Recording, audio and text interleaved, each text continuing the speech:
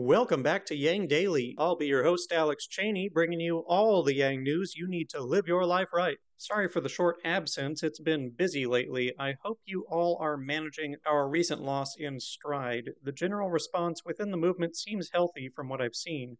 Anyway, today we are covering a couple of big national issues. Can't say they're a pick-me-up exactly, but they're important. Let's get to it. Quick shout out to our Tier 3 patrons, Shay Meehan and Nathan Stankowski, as well as all our other patrons. You keep us all informed and engaged. If any of you out there want to join these advocates of humanity first and independent journalism, head on over to patreon.com/yangdaily. It would only take a couple of bucks a month from each listener to keep this podcast and community going and growing into the future. Now on to the news. On the same sad day that Eric Adams proved corruption is still king in New York City, U.S. Senate Republicans used their filibuster to block the For the People Act at a time when democracy experts are saying that democracy is on the brink of collapse. We just got a new letter of warning of disaster if reforms aren't passed, in fact, this time from over 1,000 political science majors, including the author of How Democracies Die. Shocking that it didn't pass, I know. We were, of course, all waiting with bated breath for Manchin and Sinema's mythical bipartisan collaboration to save the day. It did not. Must have been stuck in traffic. The vote was 50-50. S1, if passed, would ban gerrymandering, amplify donations from common Americans, protect the right to vote, and increase election security. Right-wing opposition propaganda ranges from factually false, for example, calling it unconstitutional, to outrageously ridiculous, for example, arguing that revealing who bribes our politicians would be an attack on free speech. The real reason that they oppose it is because they don't want democracy, they want control. While not the stated intent of any political party, it is the inevitable end goal. The GOP has never been a party of popular policy. This is well known and measured. They win primarily by appealing on cultural issues and feeding culture wars. Partisan gridlock makes that easier, hence why they protect the filibuster. When nothing passes, it breaks the feedback loop for judging policies, politicians, and parties, incidentally who the PPP loans actually went to. It denies progress and empirical experience, pissing people off as they're left to suffer, demoralizing them with the expectation that nothing will change, and leaving no outlet but tribal culture wars. It's exactly what the people in power like. It makes their job easy and maintains the duopoly. It's also breeding resentment for democracy and observably leading to its destruction, as well as rampant inequality and declining quality of life.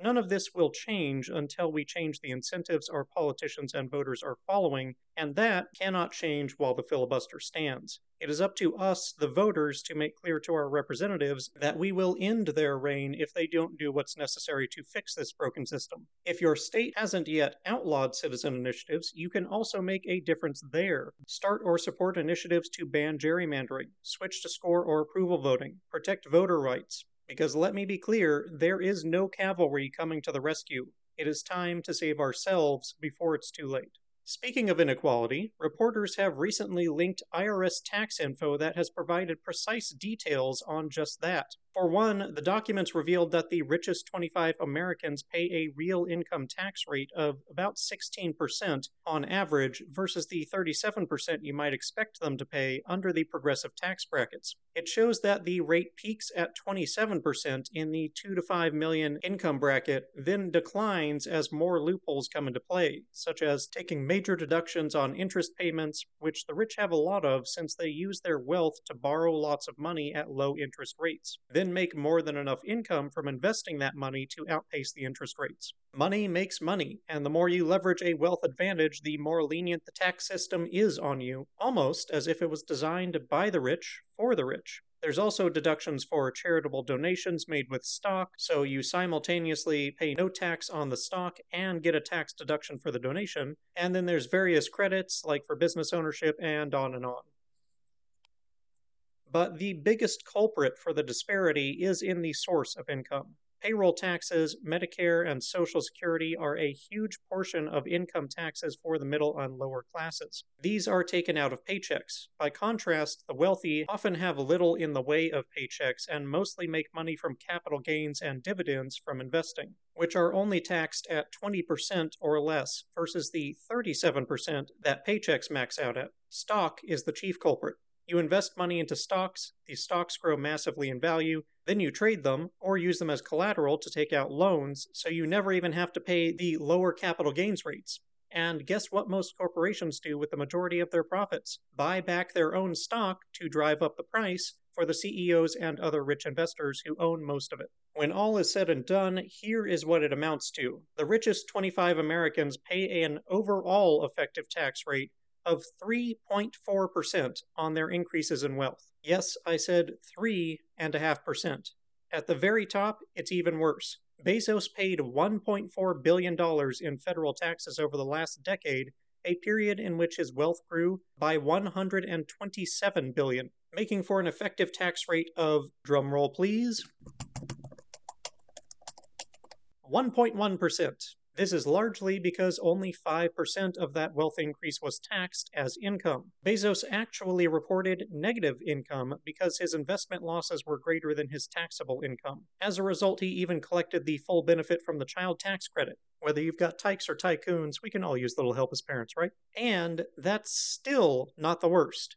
Warren Buffett's true tax rate? 0.1%. Wow.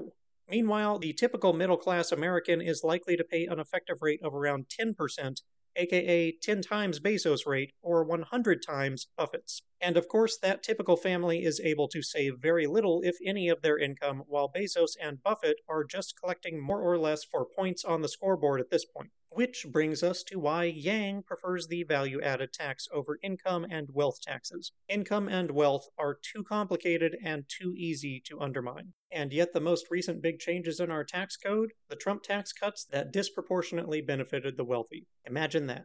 Alright, I know this episode got eaten up by pretty bummer topics, and I didn't mean to pile on to our recent woes. I meant to include some good news for both UBI and New York City, but ran out of time. I promise it will be in the next episode.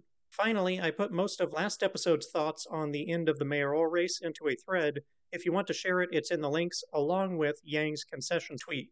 And let me know in the thread or in the comments or whatever way you want how you all are doing. I know it's rough right now. It's a good time to lean on friends. And that'll do it for today's Yang Daily. Bookmark and share the S1 thread, the democracy letter, and the real tax data. Flood Congress with calls, tweets, faxes, and letters using the ResistBot or Income Movement easy contacts below. If you need help, consult Humanity Forward, the Income Movement Aid Database, the Mission Asset Fund, or United Way, and don't forget to Yang Daily.